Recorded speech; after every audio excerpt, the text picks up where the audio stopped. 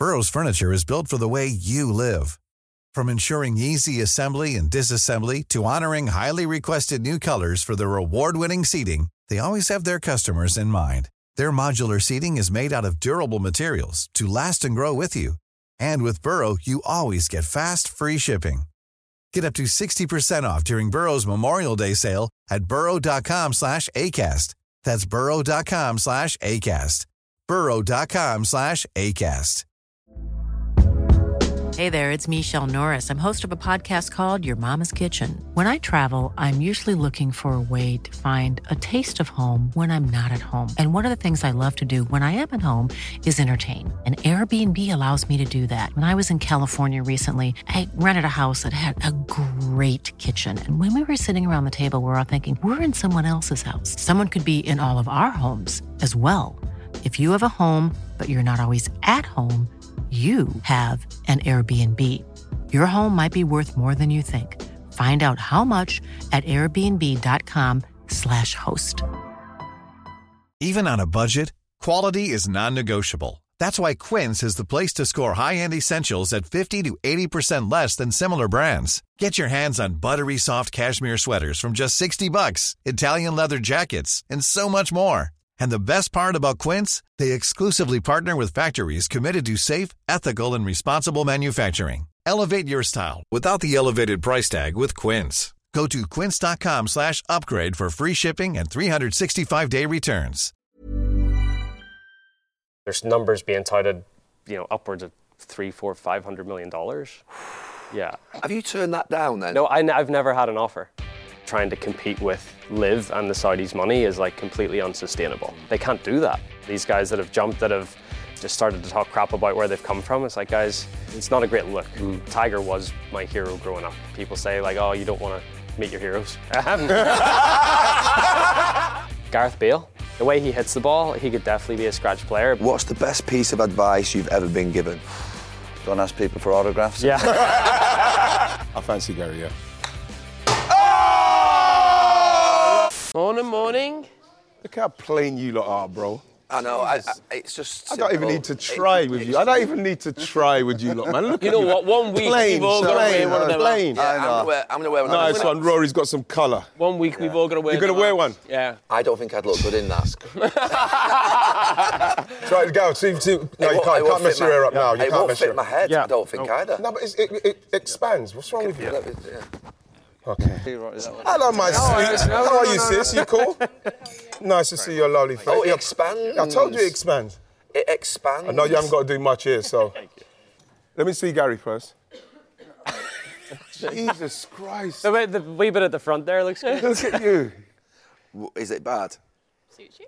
Thank you. I don't know what you look like, gal. Not a hat man, are you, Gary? Everybody can be a hat man. Just have to find the right size. That's the kind of thing that puts people off of wearing a hat. You're not a hat man. Oh, look at you. You don't put people off. Give me my hat, man.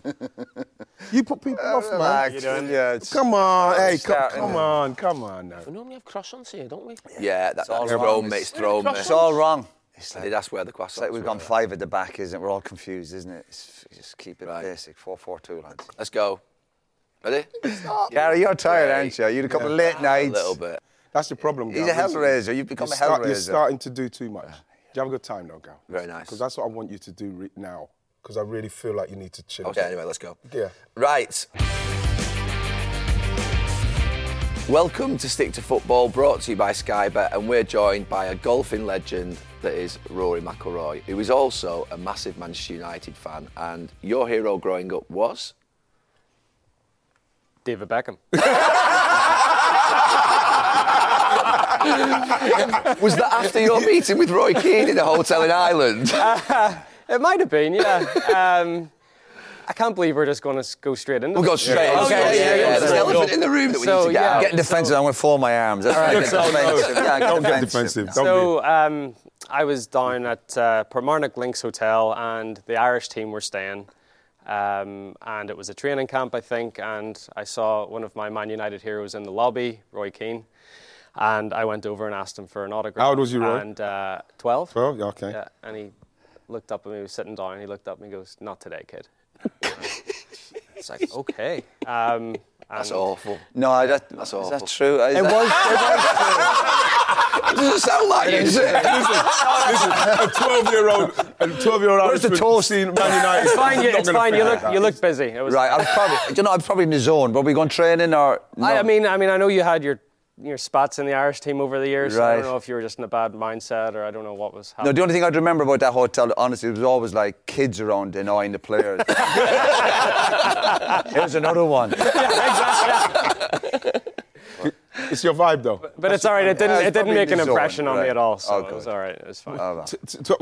So yourself then, Roy, have you ever refused? Yeah, I have. I mean, the reason people know this story because they said, oh, you like to try to give back to kids. I said, yeah, and I have this story because it stayed with me with Roy Keane, big hero of mine, whatever. But of course, I think we've all been in positions where we've been busy or we've had to take a phone call or whatever. And you're like, oh, I'm sorry, I can't do that, or I can't. I mean, you can't please everyone. It's hard to. You try your best. Yeah. You really try your best to try to give everyone time, especially younger people and kids. But it's hard, I mean, he was just unlucky, wasn't he? That the person he said no to. He's one of the greatest golfers ever in the world. Oh no, there could be another 4,000 or 5,000. Yeah. What is it, Roy? Because I understand you have a unique approach to it, don't you? In terms of sort of like generally, because I was at the party with you on Saturday night, and someone came over to you, and your face just straight away went a little bit serious. Like it's like what is it? What is it that you don't like? We were at a party, weren't we? Yeah. It wasn't.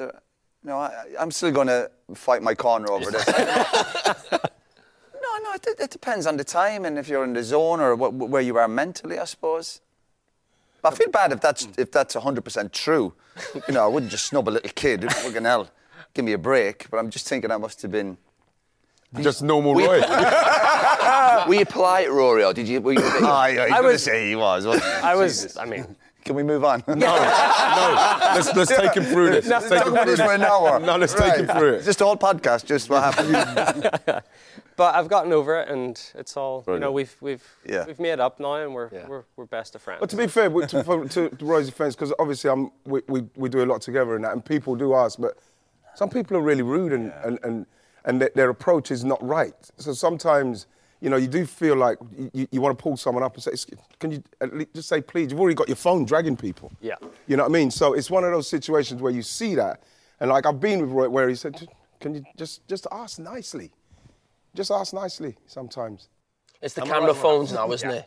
Yeah, it is, and it's the selfies, and it used to be autographs, and now it's selfies, and it's everything, and it's... Now it's video. There's a time and a place, and it's, whether you're with your family or you're having dinner or whatever, there's a time and a place for people to approach you, and I think that's the thing that I think someone in a position that's well known, it's you can get frustrated at times, but you have to.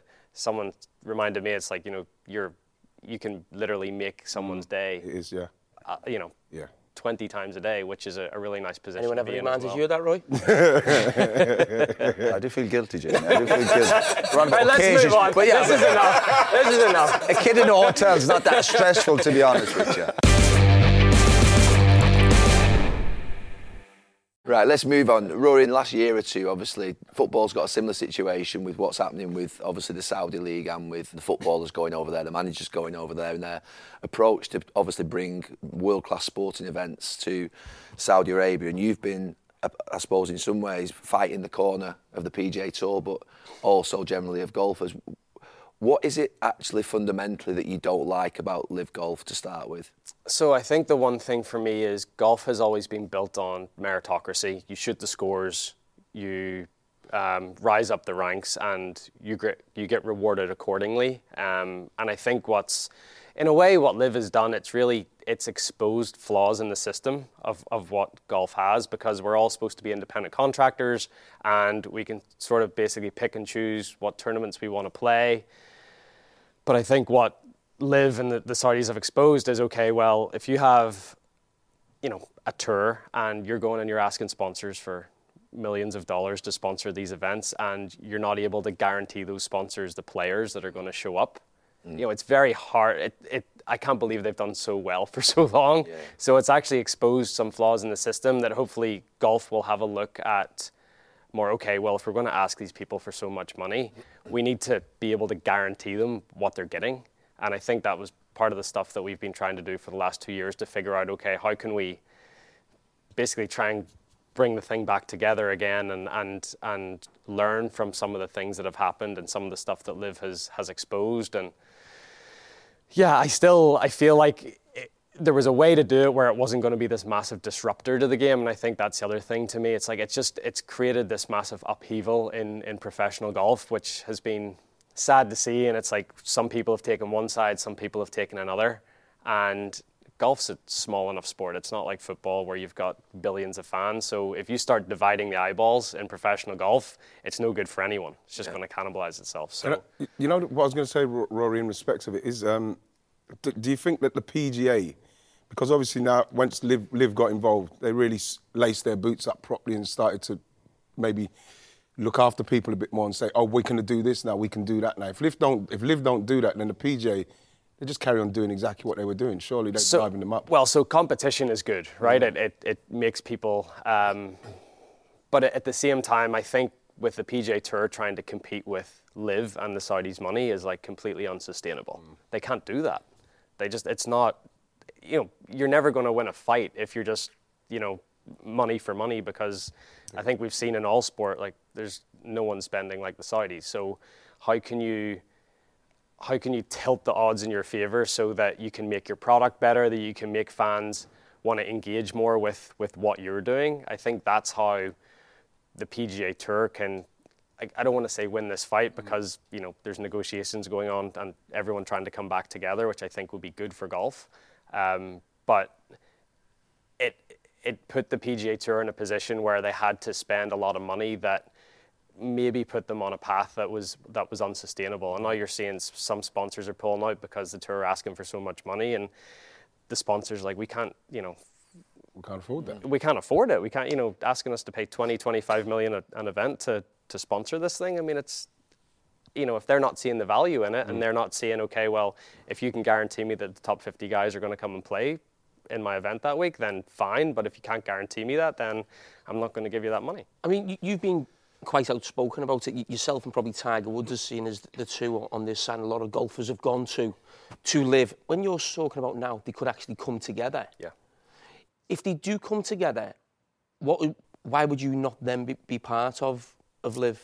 So I think and get the sort of like the finances that these other players are getting, which is astronomical. Well, I think you would in the end, because if LIV are, so the thing that I've come to realize is, okay, if you've got people or a sovereign wealth fund wanting to spend money in your sport, ultimately that's a good thing, but you just want to maybe get them to spend it the right way and to spend it on things that are important in the game. So instead of giving someone $100 million, why don't you put 50 million into a grassroots program for the RNA or the USGA, so that you can actually help whenever they say growing the game, spending that money elsewhere to actually grow the game and not just try to buy talent, I think would be a way better way to spend that money. Have you lost friends? Have you lost friends, or everything's still cool with people? Most things are cool. I think the one thing that's bothered me is, I think we've all grown up, played on European Tour, PGA Tour, and that's given us a platform to turn into who we have and give us the profile and everything. So when people have played that for, say, 15 or 20 years, and then they jump to LIV, and then they just start talking crap about where they've come from, that's what bothers me, because like, well, you wouldn't be in this position if you didn't have what you had coming up. So like it's like moving club, right? You're gonna, you move club and might get frustrated and people move, but you're hopefully gonna appreciate what that previous club did for you, and what it, and that's the thing that's bothered me sometimes with some of these guys that have jumped, that have just started to talk crap about where they've come from. It's like, guys, it's not a great look. I mentioned you and Tiger Woods, obviously two of the greatest players, certainly playing now, probably for a long time. So you're both obviously financially well off because you're so successful. Can you understand, say, some of the guys who've gone to LIV Golf who are not as good as you and maybe don't have the sort of revenue that you've got from maybe sponsors that have made that move across? Absolutely. Yeah. I mean, it's at the end of the day, we're professional golfers. We play golf to make a living and make money. I absolutely understand it, especially some of these guys that were on like the back end of their career. Yeah. Absolutely. Like I don't I don't begrudge anyone for going and taking that money and doing something different, but don't try to burn the place down on your way out. Yeah. You know, I think that's sort of my attitude towards it, because some people are happy playing, you know, in the existing structure, and that's totally fine too. But I think it's just created this division that hopefully will stop in the near future, because I think it's the best thing for golf. What about the golfer who's just moved, I think, in the last probably few weeks, Jon Rahm? Yeah. And I feel like he was so strong and aligned with you, you know, on this side. I mean, how did you feel personally when he's jumped across?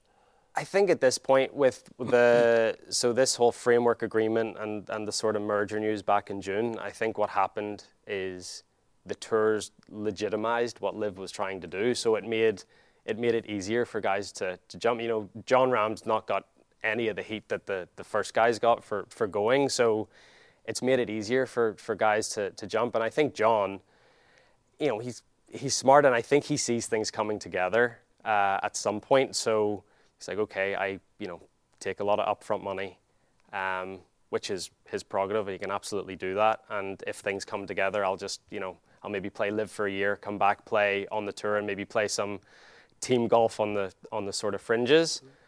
So I thought it was quite, you know, it's a smart business move. It's opportunistic. I think he sees that things will come back together, and you know, and he's in a lucky position. He's exempt for all the majors. There's not one person that wouldn't want him on our Ryder Cup team because of, you know, how good he is. So he was in a great position where there wasn't a ton of risk involved for him to go.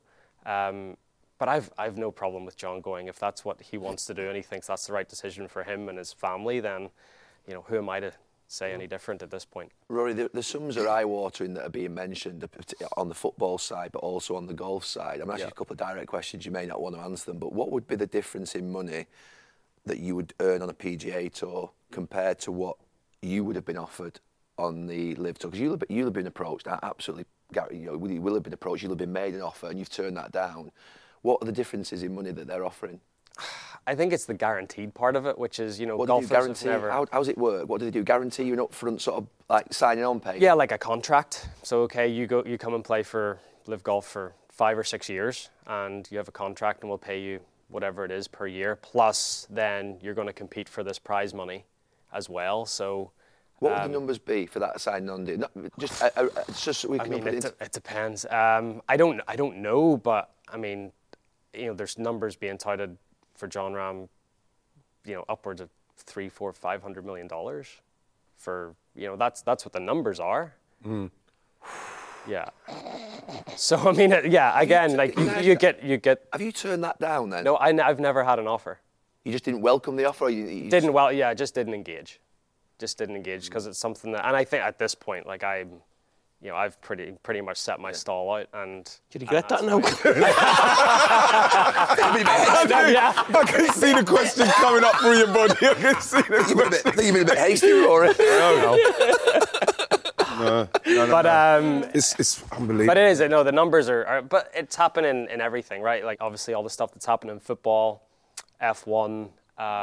You know, they're getting into sport, and they, you know, yeah, they're getting the World Cup in 2034. Whatever, you know, so they're making a huge splash in the entire world of sport, and you know, no different than what, you know, the UAE have done in the past, and yeah, and other countries. Do you worry that you can just be distracted by that instead of going, I just want to concentrate? Absolutely. Like I've been, you know, for the last 2 years, I've been trying to fight the good fight and all this stuff. And at this point, I'm like, well, I'm not that I've wasted. I've played well the last couple of years, and I've done, you know, I'm in a good spot. But it's still, you know, it's not my job. At the end of the day, my job is to go out there and try to shoot the lowest score possible. Yeah. Do you feel like you're losing the fight a little bit now because people like Jon Rahm have gone over, people who were actually on your side to start with?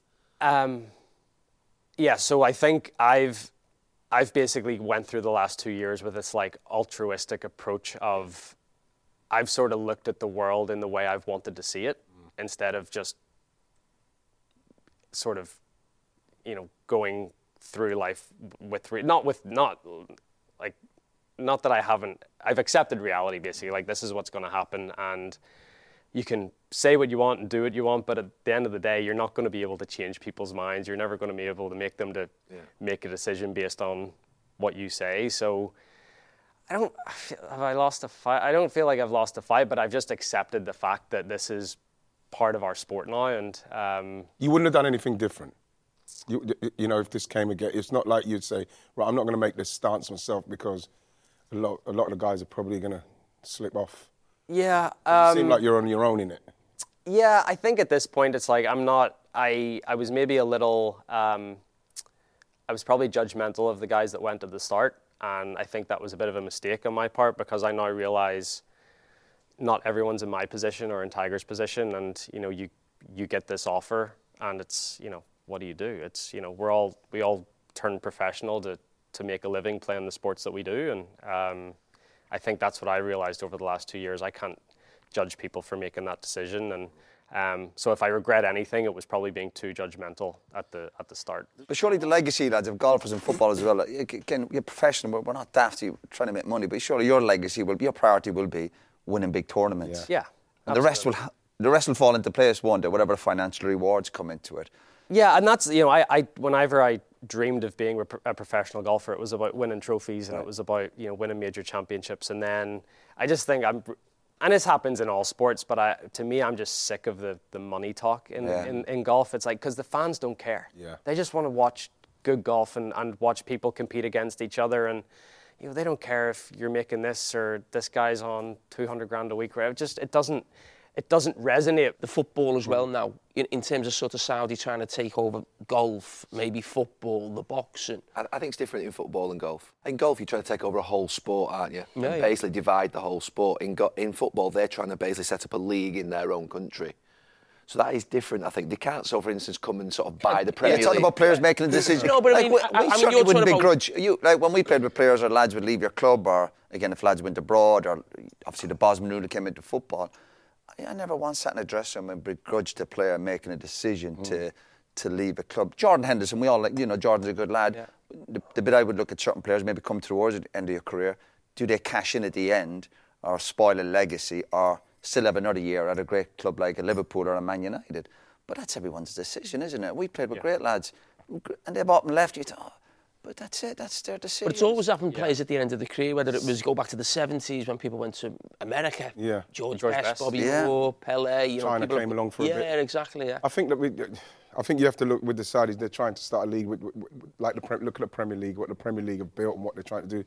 They're trying to do the same thing over there. Maybe they could do it. But they can't be the Premier League. It's impossible. No, I'm not saying that they can be the Premier League, but there's nothing wrong with them trying to do something to build. No, I agree with that. What I'm saying is like if you could, and the money is going to attract the people. It's you know, you can't. That's something that's not going to be able. Well, to... we having the same chat with Ronnie O'Sullivan recently, and we had Eddie Hearn in the box, and it does come. The money is a huge part of the sport, whether we like it or not. And we can all sit there and go, "Oh, listen, we loved the game when we were kids, and that's why we played the game." But your mindset changes as you get older when you're thinking the rewards are there, and then you're going to be a long time retired, and the way the game can, especially in football, it's a tough industry, and you'll be finished at 34, wherever you can get injured when you're younger. So. Yeah. Again, do you feel stitched up? You said it. I think you said you felt like a sacrificial lamb because you were the PGA's basically front man fighting this, and they were as obviously as vocal as you were. You were the main voice fighting this, but then they've gone and got into bed with LIV. Do you just feel completely deflated and let down by it now? No, not really. So I met Yasser at the end of last year in 2022 in Dubai, and just said, "Look, what do you want? What is it in golf that, you know, what do you want to do?"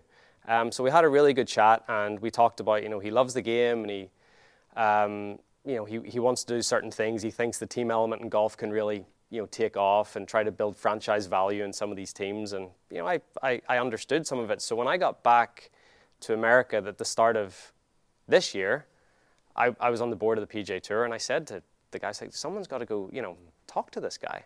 So then there was a plan put in place that one of the board members would try to develop a relationship with him, see if we can try to figure something out and we can all move forward together. So I knew that there was conversations being had, but I didn't know that it would happen so quickly. And then obviously on June 6th, the framework agreement was announced, and, you know, a lot of the players were angered by it because they were completely blindsided by it. Were you blindsided? Because you're on the board. How could you? So I guess I knew it was a very intimate group of people. It was the commissioner of the PGA Tour, it was Yasser, and it was two board members. Right. The chairman of the board of the PGA Tour and another guy. And I knew there was conversations being had, but I didn't know, it went from, they met in April, and they got this agreement done in June. So it happened very, very quickly.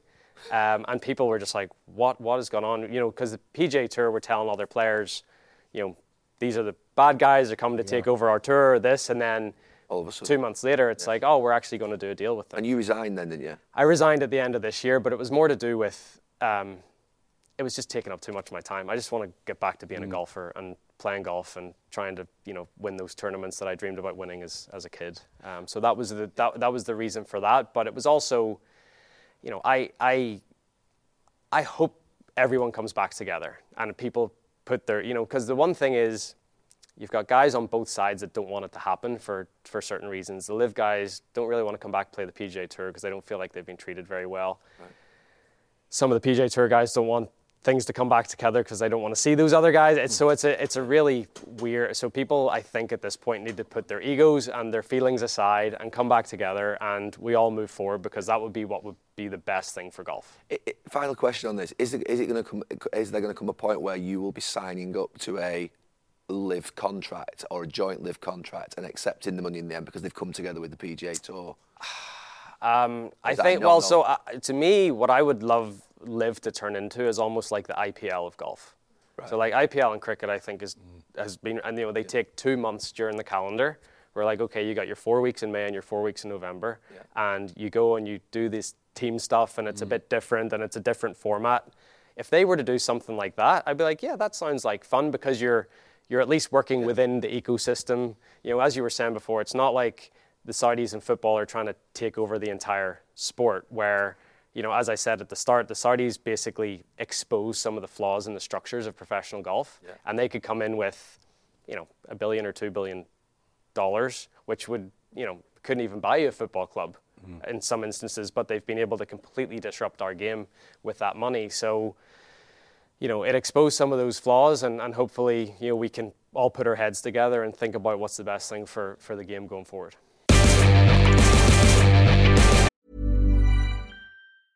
Hey, I'm Ryan Reynolds. Recently, I asked Mint Mobile's legal team if big wireless companies are allowed to raise prices due to inflation. They said yes. And then when I asked if raising prices technically violates those onerous 2-year contracts, they said, "What the f*** are you talking about, you insane Hollywood ass?" So to recap, we're cutting the price of Mint Unlimited from $30 a month to just $15 a month. Give it a try at mintmobile.com/switch. $45 up front for 3 months plus taxes and fees. Promo rate for new customers for limited time. Unlimited more than 40 gigabytes per month. Slows full terms at mintmobile.com.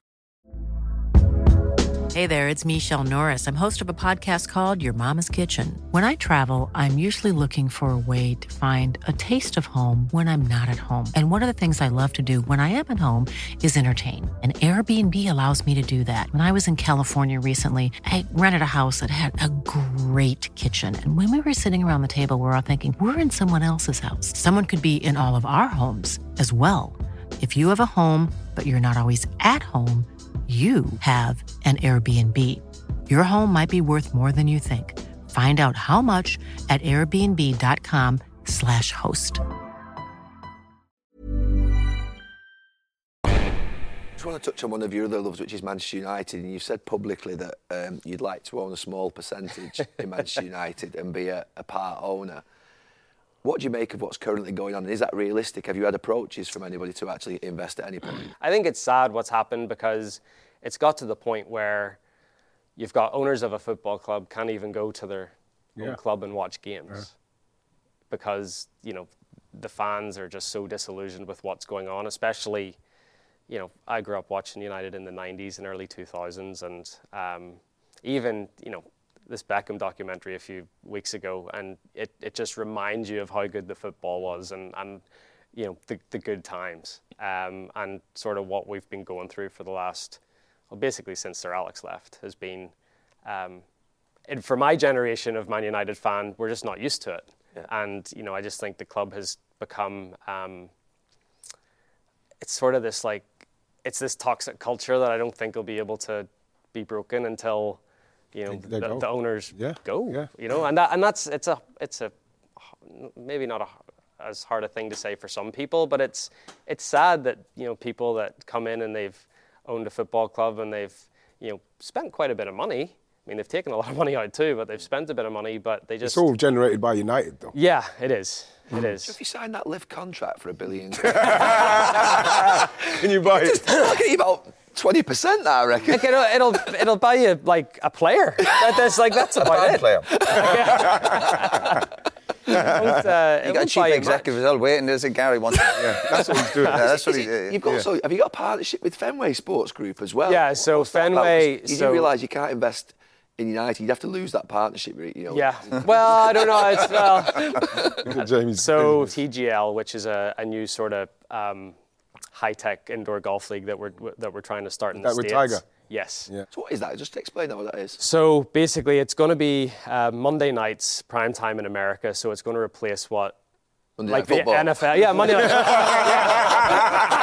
Yeah. So when NFL stops, we're going to sort of take that slot on Monday nights, and it's going to be a kickoff to the week on the PGA Tour. So right now there's 6 teams, 4 players on a team, and it's an indoor arena where anything inside of 50 yards, you play like onto a green that can rotate. The slopes can change, and it's sort of like quite a bit crazy golf. It's a little bit, but it's a made for TV. Right. But anything outside 50 yards, you hit into this massive, basically a massive simulator. It's like the size of an IMAX screen. Right. Just more tech involved in terms of like ball speeds and launch angles and spin rates, and just sort of trying to make it a more interactive experience for people. It'll be 2 hours. It's not as if you have to sit in front of your TV for 6 hours and watch the golf like you usually do. It's like fun and fast in different formats, and everyone will be mic'd up, and it's a bit more of like an entertainment product rather than like pure golf, but something to try to engage a different demographic, try to get the younger generation into golf in some way. In terms of sort of your career, what is it that you've got left to do? What is it that you think, I've got to achieve this before I finish playing golf? I mean, I'd love to win the Masters. It's the only I'd love you that I haven't. I'd love you to win. I stop when it doesn't happen for you in the Masters. You stop. I stop watching. I stop watching because I want to see. I wish I could stop watching too. What is it about that tournament? Because obviously so many British golfers have won that tournament, haven't they? Yeah. Well? It's such a St Andrews is where the game started, but like Augusta's become this like cathedral of golf in some way, and like all the greats of the game have won there in the past, and it's the only major that we go back to each and every year on the same golf course. So it just becomes this like it seems like it gets bigger and bigger every year, and it's the first major of the year too. So it's more hyped up and more. You know what I don't like about the Masters is getting there and there's some blokes who can go in that place with their green jacket and I can't go. I wouldn't be able to. How do you think I feel? That's the same. You need a green jacket to go in. I'm hearing that Tiger teases people. I see you later. I've got to go in. When what Righty's just said then, if you're not doing well, he switches off. And I'll be honest, I'm a little bit like that because I don't know all the golfers. And there's this big build-up to Augusta or the other majors. It's over 4 days, and that first day doesn't go well. And you almost think, oh. Yeah. You almost know it's gone after, not quite the first day, but maybe the second day as well.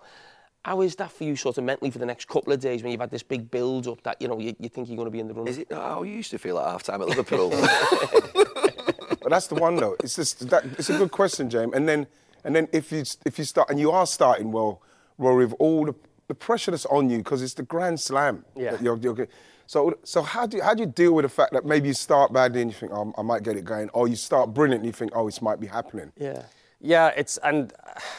they're different sides of the same coin in terms of like having to stay in the present, in the moment, all the cliche stuff. But so even a good one this year, I shot even par the first day, which was like an average enough first day, but it wasn't terrible. And I was on the first green on the second morning, and I saw Brooks Koepka was coming up the 8th. And there's the big white scoreboard there by the 8th green, and I saw that he'd already got to 10 under. Jeez. And I'm even par, I'm like, it's only 19 holes into the tournament, but I'm there thinking, geez, I'm 10 behind already, like I have to start pressing, when actually what's worked best for me is like I can't control what he does, I can't control the leaderboard, and like the worst thing I did that day was look at the leaderboard, because if I hadn't have known that the winning score ended up being 10 under, I think. Right. So I thought I needed to get to 10 under in the space of like 18 or 27 holes, when I actually could have said, okay, chill out, it's fine. Go and play your normal game and see where you're at. But I think whenever I've gotten into trouble, especially at that tournament, is when I start looking around and I'm like, oh, well, he's doing this and I should be there. And you start putting pressure on yourself. I'm surprised that with the success and the sort of maturity that you have, I'm surprised that you still have those moments. It's actually quite, great to hear in terms of a vulnerability, really. Yeah, it's because, it's, I think at Augusta too, for me, I sometimes do things that I wouldn't normally do because of what it is and the pressure and all this sort of stuff. And I'm completely open about that. That's not I think I need to embrace that instead of like shutting away from it. Yeah. But yeah, that was one thing, and every time you go back, you learn something different. And, I've had my chances at Augusta before, and every year it's like, okay, I'll take that little bit and I'll try to put it into the next year. And so, but after 14 or 15 years of it, you're like, okay, it's time to get this done. You said you had your chances there. Why, were you cleared a few times? Yeah, I was 4 ahead going into the last day in 2011. Right. And I was 1 ahead going into the back 9. Right, but that's not much though, is it? Yeah, I mean, it's still like 4 ahead going into the last day is like and then I was in the final group in 2018 with Patrick Reed. I finished second to Scotty last year, but it was...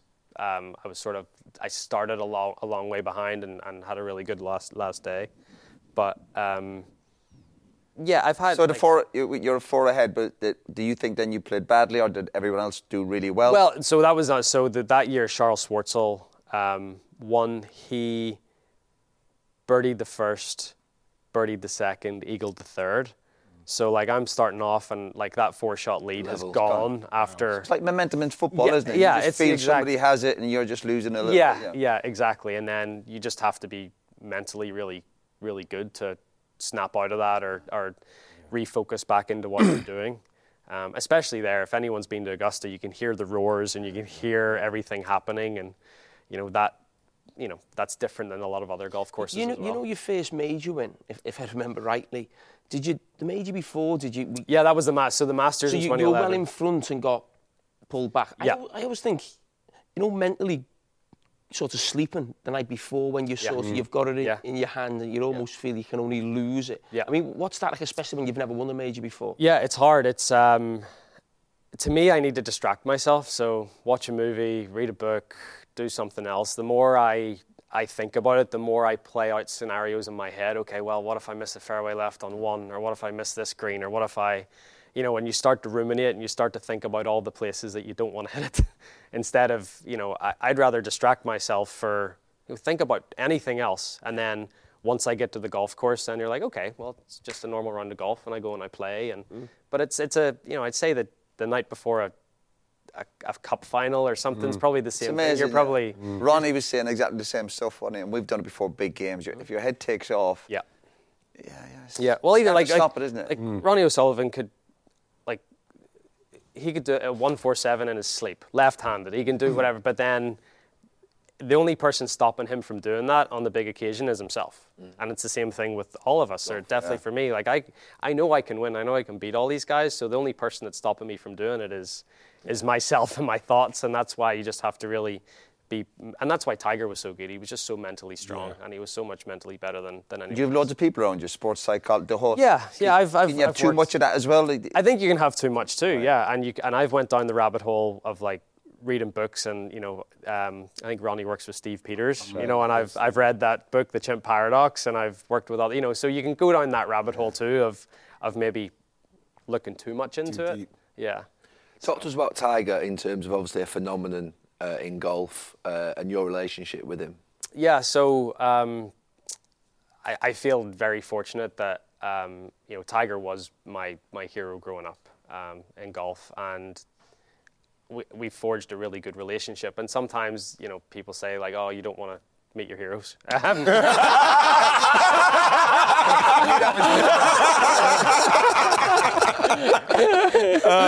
How long we got left? Nice one, Ross. Speed this up. That's beautiful, Rory. That's good. Yeah. Go on, Ross. Go on. Set him up nicely. Gary done that on purpose.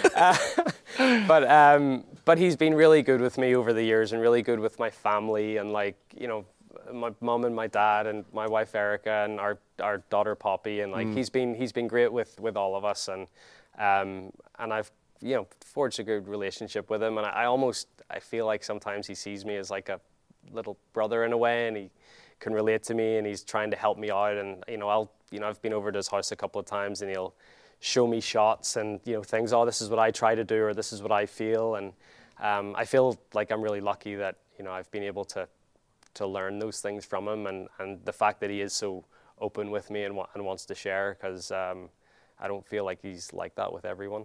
So wow. pretty lucky. That's amazing. That's a powerful image. You and Tiger just having tea and say, let me just come and just show you a couple of shots. Yeah. Rory and Tiger, that's powerful. Yeah. So I think I want it I think I want it on a blue velvet like picture. Just that he's looking for an invite here. You're just looking for a chipping lesson. No, I was going to ask you, Rory, something that happens with me, because like you say, just looking at the scoreboard can like make you think of stuff. I was looking at a guy who I was playing with, and one of his belt loops weren't done, and it put my game off. That's how bad my concentration is. And another thing, Rory, I need you to help me with is how do I deal with jealousy on the golf course when someone's playing better than me and I'm trying my best? How do I block that out? Because I can't get rid of the jealousy. I hate when someone's playing better than me. I'm not even joking, Ross. Is there any? Well, I can help you with the first bit. Tell the guy fix his belt. But it's the jealousy. You don't get jealousy. I don't get. I mean, I think the thing is in golf, it's not. As I said, I don't feel like I'm competing against anyone else but myself, because I can't tackle someone. I can't Rory, I even lose to myself. Yeah, well, it's so. I think over the years, I can't control what other people do, and you can only focus on what you do. What's it like when I always think the last round of a major or any tournament, the best two players or the top two play alongside each other and go out last. Mm-hmm. I mean, what's that like when you know that the two of you are basically going for this? You're right next to each other. He's teeing off. You're next. I mean, how does that work? Yeah, it's hard, because the one thing in golf is you don't want to be dragged into like a match play situation if you're in the final group, because the guys that are playing in front of you, and have like a 2 or 3 hole head start, they could get off to a good, and if you just keep looking at what the guy's doing beside you, you think you're playing okay, and you're like, oh, I'm still keeping my nose in front of him, but there could be someone, absolutely, that's already on the back 9 that's 3 or 4 ahead. So I just don't think you don't try to give them too much. You don't. I mean, they're there and you know what they're doing, but I mean, you're just trying to stay in your own little world so much. I'm just thinking when you tee off and it's like a par 3 and they go first and they just put it right by the hole and you're thinking, oh no, you know what I mean? That thing does that add that little bit more pressure. Yeah, but the good thing in golf is even if they put it to the hole, I mean, you can still hit it to 15 feet and hold the putt. There's always going to be opportunities to one-up them or do something better. So, and at the end of the day, like the only thing that matters is the number on the scorecard after 18 holes. So you just have to try to keep playing the long game and trying to stay patient and not getting dragged into the little moments during the round, and just sort of try to see the bigger picture. But it's interesting that you're talking about not getting distracted by the score, but if someone's getting good scores and you're not aware of it, surely someone must come up and go, listen, you've got to take a few more gambles, but just maybe later in... Yeah, but maybe later, not until maybe the back 9. And do you enjoy that side of it? Sometimes you go, no, you've got to go for it. Absolutely. I love match play. I mean, everyone sees how much I get into the Ryder Cup and I love that side of it. I love that. And I think as I've gotten a bit older and more like advanced in my career, I've become more competitive, and I really I love that aspect of. I feel like golf gives me that.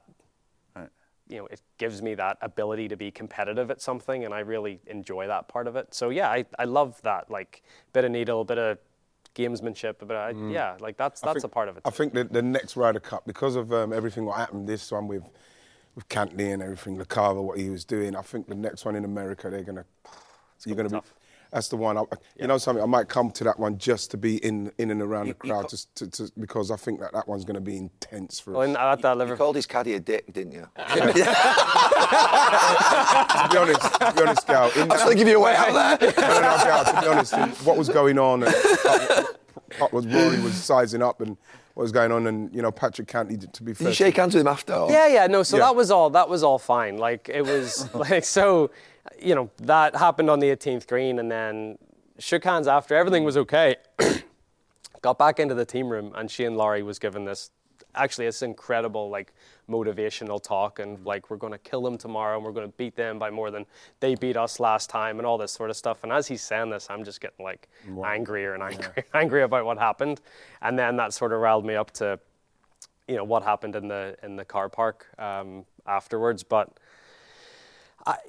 it was I think if you think about you go and you play an away game at Anfield, you get abused for 90 minutes. Cantley got abused for 10 hours out on that golf course. So that gets to you at some point. And I actually think he handled it really well, and how he played those last few holes. Yes. Birdie on 16, birdie on 17, big putt at the last. Fair play. I mean, that was, it's huge balls, and that gave his team a glimmer of hope going into the last day. So, as a competitor and as a golfer, I've nothing but respect for Patrick Cantley. He's an amazing player. But then, all the stuff that happened afterwards, and I lost it too. I'm calling people. Yeah, you want to be careful of that. Absolutely. What's that temper? I'm telling you. Oh, good. Must be something about where we're from.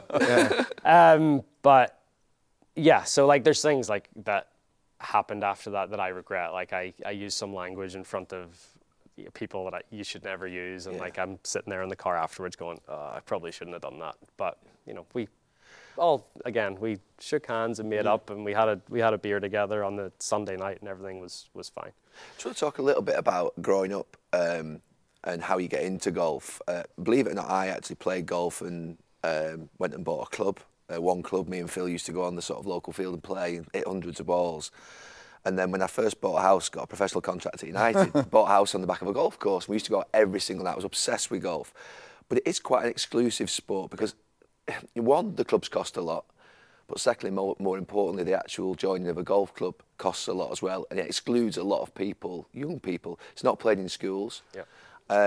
And to be fair, it's a really intimidating place. When you first join a golf club as a junior, I wasn't made to feel welcome. I didn't feel like it was a sort of welcome experience. The seniors want to come through you all the time, or they sort of push you off the tee and things like that. How does golf change its reputation and become more of increased participation, basically? Absolutely. So I think we've all felt that. I think that it's even as you're saying that, I feel like golf is much more accessible in this country than it is even in the United States or other parts of Europe or other parts of the world. So we still have a long way to go to increase the accessibility of it. And as you said, it's not like you can just, like football, you can bring a football out to anywhere. You can play football on the road if you want. It's not,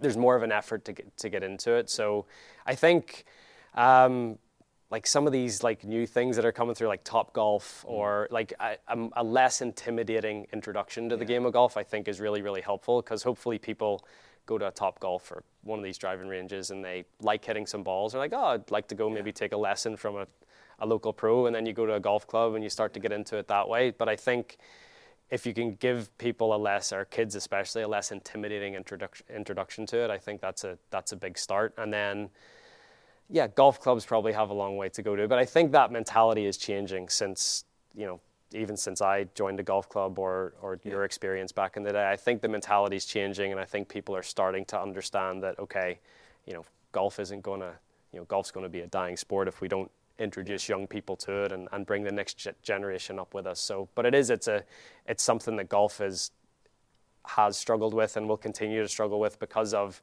the expense it costs to play golf clubs, golf balls, all this sort of stuff. Do you play, Roy? No, I tried a few times. I tried him to get involved. He won't. Hard to imagine, but I had no patience with it. I just never. It takes I tried so it. long, doesn't it? Yeah, but I like watching it. I really enjoy watching golf, but just never had the patience to. So what do you do? What do you do now for a hobby? Just relax, walk my dogs. Yeah, don't do too much really. Podcasts. Okay. To be fair, I love still watching. go to the gym? Do you do it? No. No motivation to go to the gym. Okay. No, none whatsoever. I think I was so intense when I was a player, and even as a young kid. When I was 8, 9, I trained properly, and then when I stopped playing, That was it. Yeah. Feel that. Yeah. It's not too late to take it up, though. Maybe I've had a few lessons, maybe. Well, now that we're all good again, I'm happy to offer my services. It's actually I think it's a better sport to watch on television sometimes than it is live. I went to the Ryder Cup final day at Belfry. It would have been 2004, 6? 2002. Yeah. Yeah, and I went on the final day. And the practice part was brilliant during the day, but actually I just stood on, I think it was like what's the long par 4 you can hit over the water at the Belfry? Is it 10th or 11th? 10. So I was on 9th, couldn't get near the 10th. Of course, yeah. Because of the crowd, you mean, obviously, yeah. Yeah, and then you just literally watch, basically, it was obviously 12 pairs, you saw 24 shots. Yeah, that was it. That was it? Yeah, it's funny. You saw 24 shots all day. So you're saying it's better to watch on the TV, you mean? Yeah. It's brilliant. Especially the Ryder Cup. Yeah, the Ryder Cup is brilliant. But it is funny. It's, it is a smaller sport, so we don't have the viewership that football does, for example. So if you start to divide golf into, one tour, this tour, another tour, like you're making life so difficult for yourself when you're just trying to, increase the viewership and the participation. That's the nice thing about golf as well. It's like everyone that watches golf plays golf for the most part. But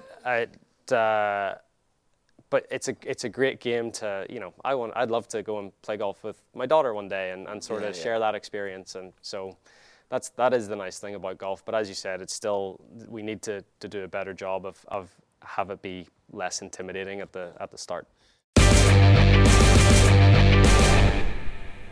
I've got some community questions here. And have you ever played golf? Well, I know the answer to this one because have you ever played golf with any ex-football players? Any that stand out that are really good? Phil, haven't you? And Scholes. Yeah, Teddy Sheringham. Yeah, good player. Gareth Bale. Yeah, Gareth. Guess he's an ex-footballer now, is he? Is he actually? Is he like a quote scratch? I mean, I know that he has the potential to get a scratch. I think the way he hits the ball, he could definitely be a scratch player. But he's only played for like the last few years, so like there's a difference between being able to hit the golf ball well and playing golf and getting yourself around a golf course and like managing your game. So I think that's the part that he's sort of learning now, but he can hit it really, really good. There's a difference, isn't there? Do you laugh a little bit when you see sometimes, I've seen it a few times, a football player say, we're going to go and become a pro golfer now. It's happened over the last 20, 30 years. Yeah. Like, and you've been playing since you were probably 3, and hit 1 million balls a week since you were 3, and basically someone rocks up at the end of sort of like the football career goes, here we go, I'll find just giggle. But that's probably, but that mindset is probably what made them such a good player, or such, that's successful, is because it's this, well, no, of course I'm just going to do that. Like, why wouldn't I? Because everything in their life has sort of been, I've achieved this, and I've achieved this, and I've achieved that, so why wouldn't Michael Jordan came on the tour, did he, for a short while, was it? Or did he play a couple of events? No, not really. I mean, he's a decent player, but he's probably off like 6. Oh, is he? Yeah. So, but he's not a pro, but he plays more golf than I do, but it's true. How often do you play? How often do you practice now? So during the season, it's hard. Like if you play a run of events in a row, say I play like 3 or 4 weeks in a row, and say I have like a couple weeks off before I go back, I'll probably take the first 3 or 4 days off of that 2-week stretch and just get away from it, and then I'll build myself back up and start practicing hitting balls. And then by the end of that next week, going back into tournaments, you're on the course, you're playing, you're trying to get sharp. Because as I said, there's a big difference between hitting the ball well and actually being sharp and scoring, and so. Yeah. You said like a lot of the game of golf is your head, but after a tough tournament, are you physically drained as well? Would you be exhausted, like physically? After a few weeks in a row, I'm physically exhausted after the Ryder Cup because we play, 36 on Friday, 36 on Saturday, and then the last day. And I think as well that's such a quick turnaround. So, for some reason, I think as I'm getting older as well, I'm like, whew, this is long. But we got back to the hotel from the golf course at about 9 o'clock on Friday night this year. Alarm went at 4 o'clock in the morning. Oh yeah, I heard about that. To get back to the course, and we were playing. Like I think Tommy and I were the first or second foursomes out at like 7:30 that morning. I like to get to the course 3 hours before I play, do all my preparation, do my warm up, do all that stuff. Yeah, just so I don't feel rushed. So like I'm getting to the golf course at 4:30 for a 7:30. So it was a quick turnaround. So by by Saturday night, I'm just like, I'm so happy to. Are you getting because of Medina? Yeah, exactly. I'm gonna go to bed early. Yeah. I'm surprised that, because one of the things that footballers always hate is that bit of the hour and a half in the change room waiting to go out and play. But you seem to extend that period. And I like the routine. I'm very routine. I mean, if I get knocked out of my routine, that's when I'll start to just feel uneasy. So I've got a sort of routine that I like to go through, and it just makes me feel more comfortable when it comes time to play. Who's the golfer that you get on with best? And is there any golfer that you don't get on with? I figured out there. Just go down the LIV list. So I've become. I played amateur golf with Shane Lowry. And we've become really close over the last couple of years. Our wives have become really, really close as well. So it's just become this like really nice sort of relationship, and play a ton of practice rounds together. They actually moved to a similar place to us in Florida, so we see each other all the time. So he'd be the closest one. He's one of the greats, man. He won the Irish Open as an amateur, man. Yeah. He's arguably one of the best, and I'm not saying Rory's amazing as well. Short game, I think you've ever seen. Great hands. Unbelievable, man. Yeah, Shane great Lowry. hands. Yeah. I think you've answered this, but I'll ask it again. Who's your favourite footballer growing up? Was it? I mean, I think it was Beckham for a good part of it, and then loved Rooney. I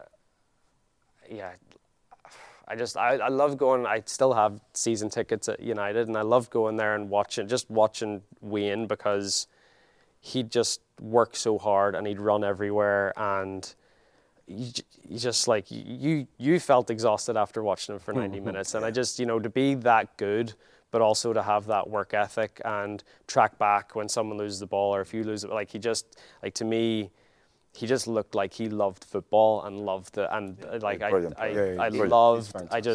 I loved watching him play. He's, to be fair, you get asked sometimes about underrated player, because he's not normally in the conversation when you think about best United players, but in terms of when I get asked to name my best United 11, he's always number one centre forward. Yeah, he's the best by a mile. Brilliant player that I played with. Best by a mile in terms of goals, effort, everything, assists. Yeah. Would you agree? Would you say he was? Amazing player. Yeah, and it's amazing to think that all the great stuff that he's done, that you would say like underappreciated in some way. He's never up there when you sort of the legends of football. People don't usually say Wayne Rooney for some reason. But to be he's level from the age of 60. He never dropped his level. When he came on the scene with a goal against Arsenal, his trajectory was just up all the time. For all his career was at the very, very top. You don't see many games where Wayne Rooney was poor. You don't see many. You can't remember too many of those. Maybe because he finished a bit early, didn't he? Maybe from 60. Of course, I get it. And if people look at Ronaldo and these boys, how they look, maybe Wayne didn't look at him. Maybe people just kind of judge him on that side of it. Maybe. When they don't talk about him being one of the greatest. He played in the era of Ronaldo and Messi as well. So like that, they're going to dominate that conversation. Yeah, of course. A brilliant player, without a doubt. Yeah. What's the best piece of advice you've ever been given? Don't ask people for autographs. Yeah.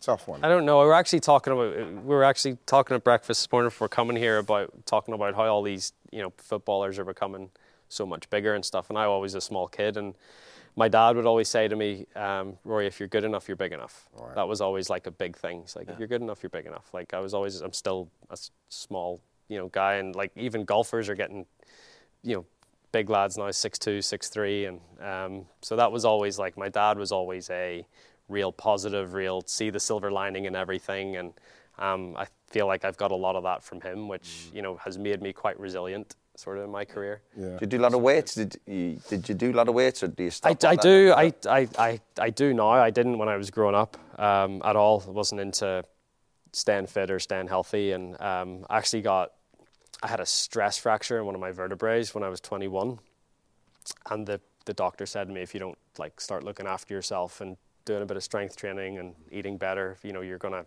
your career mightn't last that long. So that was sort of a big wake up call for me to start looking after myself a bit better, and it sort of coincided with starting to win majors and starting to got the world #1 the year after. So to me, it was like I sort of made the connection of looking after myself, being healthy, getting into the gym with becoming a better golfer.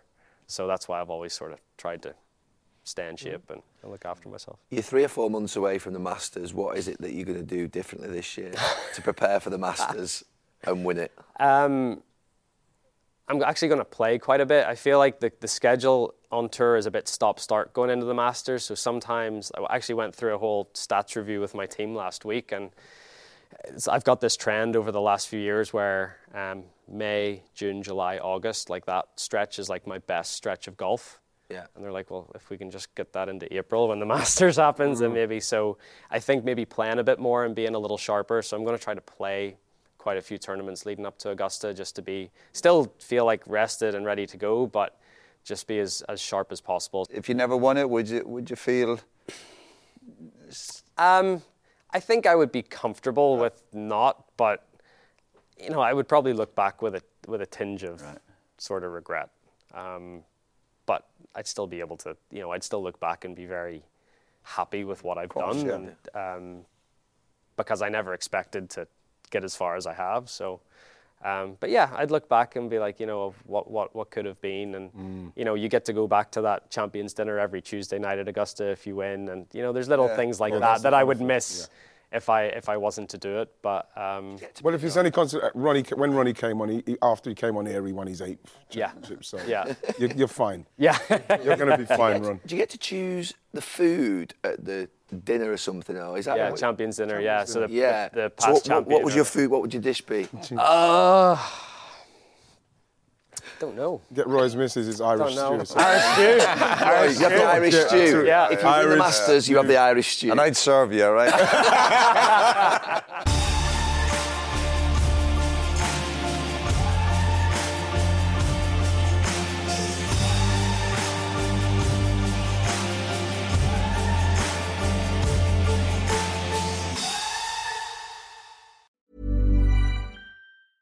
Small details are big surfaces. Tight corners are odd shapes. Flat, rounded, textured, or tall. Whatever your next project, there's a spray paint pattern that's just right. Because Rust-Oleum's new Custom Spray 5-in-1 gives you control with 5 different spray patterns.